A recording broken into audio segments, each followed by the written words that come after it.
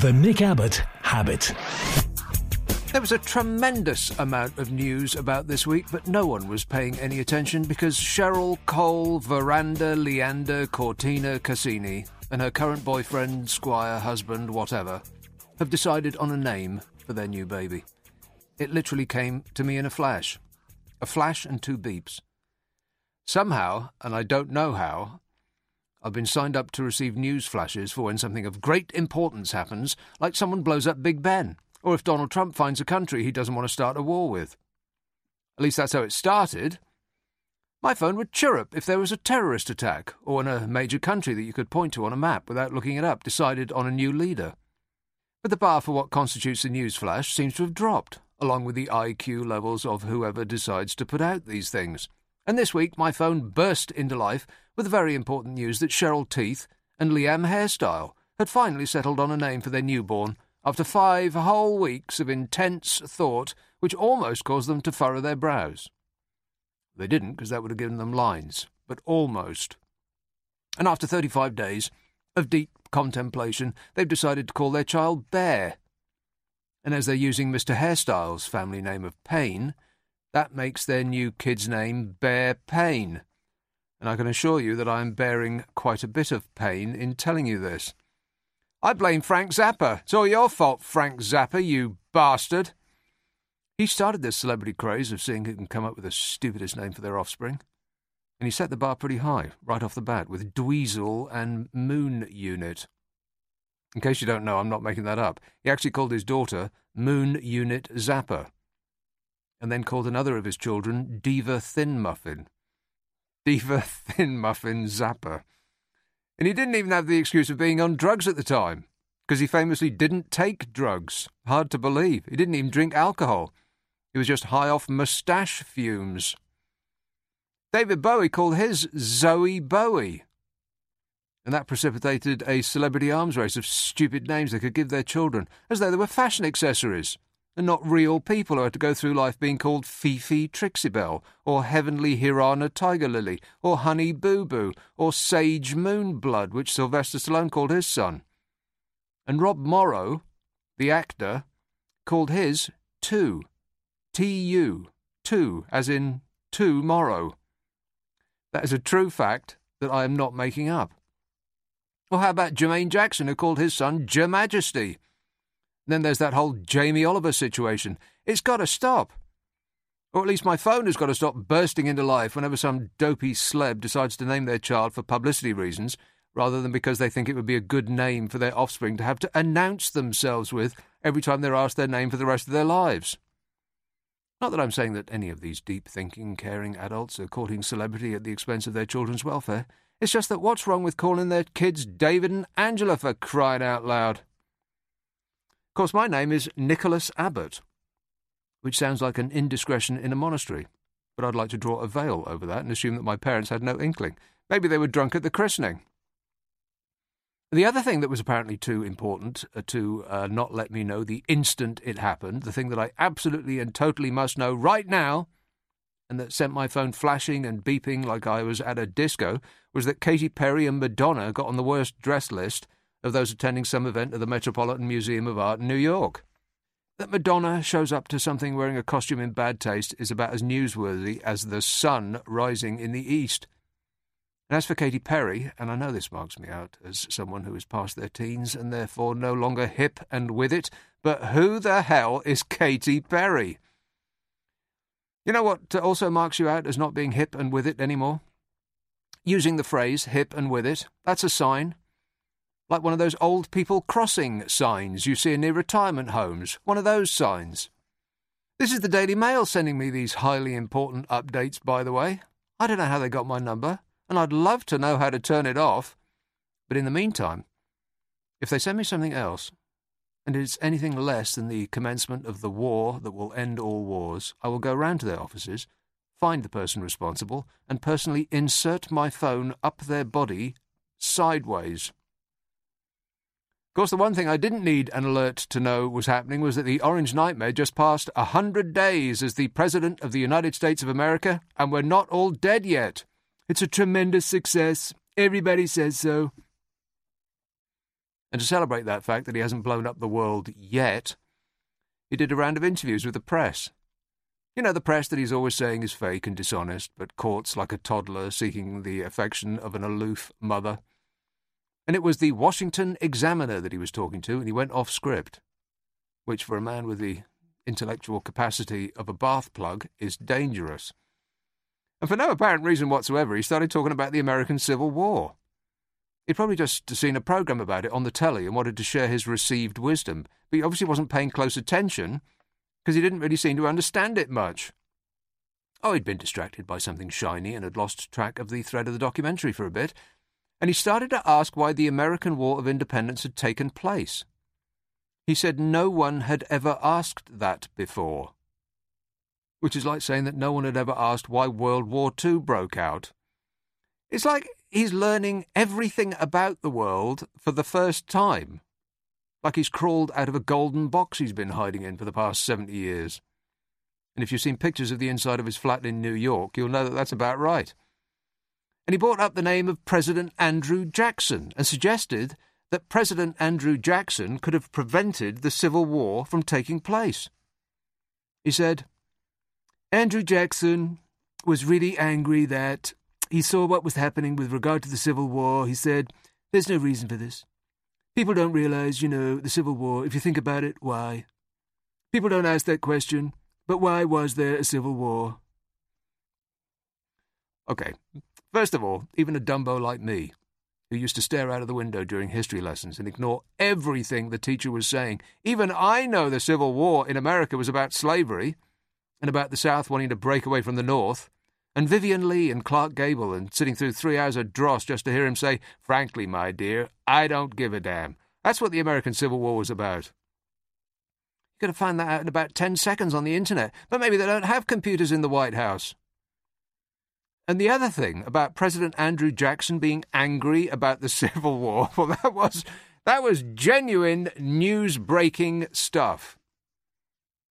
Because Andrew Jackson died more than 10 years before the Civil War broke out. Now Trump's seeing dead people. I see dead people, millions of people at my inauguration. They're all dead. They were all there. Everybody knows that. He said, it was the American Civil War, okay.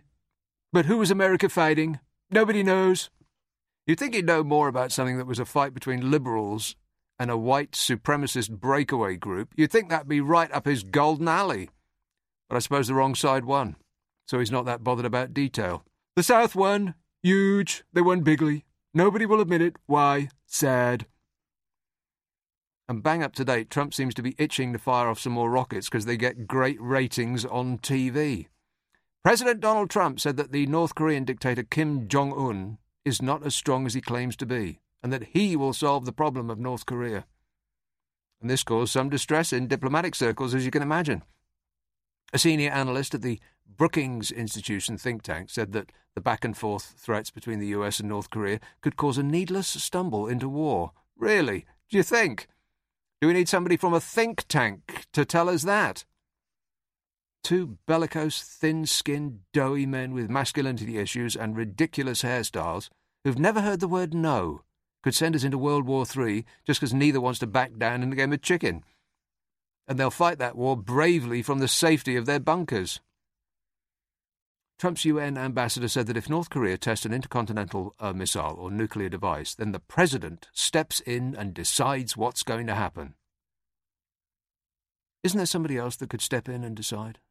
The pizza delivery boy would be better. Get the window cleaner to decide. He's got to be a lot more stable than the man on the inside of the bulletproof glass. And meanwhile, in this country, we have a strong and stable government or a coalition of chaos to choose from. Oh, my God, if I see one more pink-faced old duffer spout the phrase coalition of chaos on the news, I will heave my TV set out the window. You can see that the Tories are beside themselves that one of their number, some dull spark, came up with that phrase, a coalition of chaos, to describe a band of unity between the other parties. It's alliterative, it's almost a joke, and they're so pleased with it that any Conservative spokesmodel that goes on television winds their whole argument up to its deployment. A memo must have gone round. Say this phrase or we'll look into your expenses. They use it as though it's the wittiest, most devastating political put-down they've ever heard. You can see it in their bloodshot eyes as they get near to using it. They get a little flush in their cheeks and their jowls go into a wobble. They're just so tickled pink to be using it. What we have here is a clear choice between a strong and stable government or a coalition of chaos. Boris Johnson only used half of it when he branded Jeremy Corbyn a mutton-headed old mugwump who would cause security chaos. Close, bozo. No cigar. It's not security chaos. It's a coalition of chaos. Get your hair out your eyes. You'll be able to read it more clearly. But that wasn't the part that people were concentrating on. It was the bit that had people scrambling to the dictionary to find out the definition of a mugwump. You know, when you type it online, it autocorrects to mugwort, which is a shaggy, unkempt mess of a hedgerow topped with a blonde crown. Remind you of anyone? The full obligatory Tory phrase is, we need a strong and stable Conservative government rather than a coalition of chaos under Jeremy Corbyn. And the idea is to repeat it ad nauseum until even the dimmest bulb in the box can remember it and act accordingly come election day. The Americanisation of British politics is complete. Any day now, someone angling for our vote will promise that once in power they will make everything tremendous and great. And as for the notion that a coalition means chaos, here's an edited list of some of the countries in the world that are run in just such a way. I can't give you the whole list because there isn't enough time. So they include, in no particular order, apart from alphabetical, Australia, Austria, Belgium, Bulgaria, Croatia, Cyprus, the Czech Republic, Denmark, Estonia, Finland, France, Germany, Iceland, India, Indonesia, Israel, Italy, Japan, Luxembourg, Monaco, the Netherlands, New Zealand, Northern Ireland, Norway, Pakistan, Poland, Sweden and Switzerland. All of those countries are run by coalitions of two or more parties. None of them appear to be in chaos, apart from Switzerland, of course, but they keep it very hush-hush. And Iceland only descends into chaos whenever someone has to greet Bjork at the airport. But apart from that... And by the way, guess how many of those countries run by coalitions are among the top 10 happiest places on Earth? 9 out of the top 10 happiest places on Earth are run by coalitions. Canada is the only one that's run by a single party. And you know how many of the top 10 national economies on Earth are run by coalitions? Most of them. In the world's 10 biggest economies, it's just us, the US, China, and Brazil, not governed by coalitions. But Mrs. M doesn't want that. She wants a strong hand for the very tough negotiations, as she pronounces it, over Brexit. I pronounce it negotiations with a lazy SH, not a clipped, bolt upright, scrub clean, sharp S. Negotiations. She says it like it's a bit distasteful, like a stain on your panties. Oh, you've negotiated your underwear again, I see. Pop them in the machine, I'll do them with the tea towels. But the best bit of the week was hearing the various leaders from Europe trying to pronounce Brexit. In France, it's Brexit. And in Italy, it sounds like someone whispering sweet nothings in your ear, trying to get you into bed. But that's what everything sounds like in Italian. But the Germans are the best. Brexit! You want Brexit? It sounds like someone shouting to see if you want a meal when you wake up. Brexit is served from 6 a.m. to 6:45. No exceptions. You will not take a roll back to your room from the Brexit buffet. Of course, when the Dutch try to say it, Brexit just sounds like a cat coughing up a hairball. They look great, the Dutch.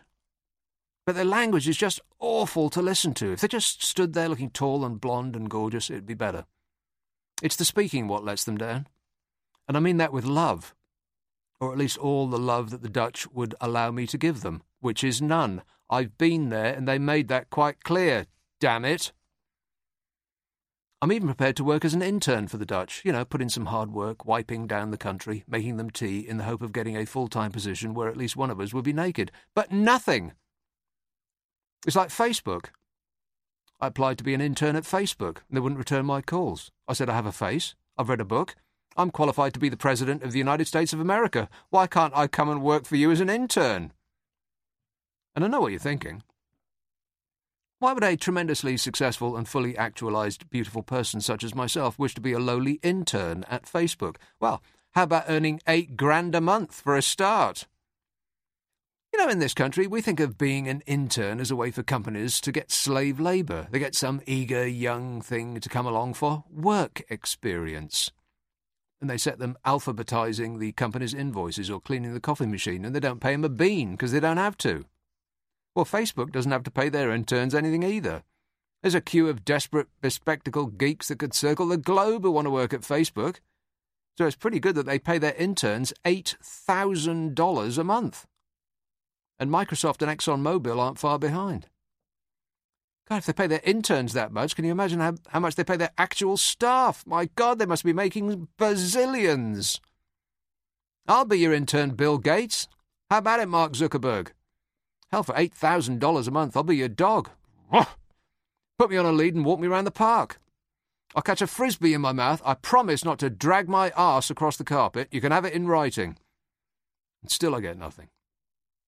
It's enough to drive you to drink. Oh, hey, you know what I heard? Beer is great at relieving pain. 2 pints of beer are better than paracetamol for pain relief. Some study has shown that beer is better than paracetamol for relieving pain and can cut discomfort by a quarter. 2 pints of beer equals 1/4 less of discomfort. Which means, maths fans, that if you drink 10 pints of beer, you can cut your pain by 125%. Isn't that fantastic? Medical researchers have been looking into this, and if you've ever met a medical professional on a personal basis, you'll know that if there's one thing that they are expert in, it's the consumption of alcohol. I think it's to cope with all those oozing and bleeding people you have to see all day. Bleeding people. This study was published in The Journal of Pain, which is a publication that I am not making up. It'll be one of those magazines that you pass the time reading while waiting for your appointment at the dentist's. And coincidentally, The Journal of Pain, the title of the new album by Megadeth, which will give you the sort of headache that will require at least 6 pints of beer to get over. The doctor said their findings suggest that alcohol is an effective analgesic that delivers clinically relevant reductions in ratings of pain intensity, which is medical speak for mine's a large one. Now, the experts say they're planning to find out if alcohol either lowers the anxiety of pain, which then reduces the perception of discomfort, or if it numbs the sensation of pain by affecting the brain receptors. And speaking as a non-scientist who has no idea what he's talking about, I'm going with numbing. I could do with a couple of pints of sensation nummo right now, as a matter of fact. I'll see you at the bar. I'll be the one who's forgotten my wallet. And assuming we all live long enough, I'll be back for the next podcast on the 19th of May. In the meantime, you can follow me on Twitter, where I am N.I. Abbot, 2 B's, 1 T, also on Facebook. And my totally tremendous books are on the Kindle store on Amazon, the most recent of which is called, well, The Whole World's Gone Crazy. And I'll be back on air at LBC, Friday and Saturday nights at 10. Until then, I appreciate your attention. A Big Things Media production. Big Things!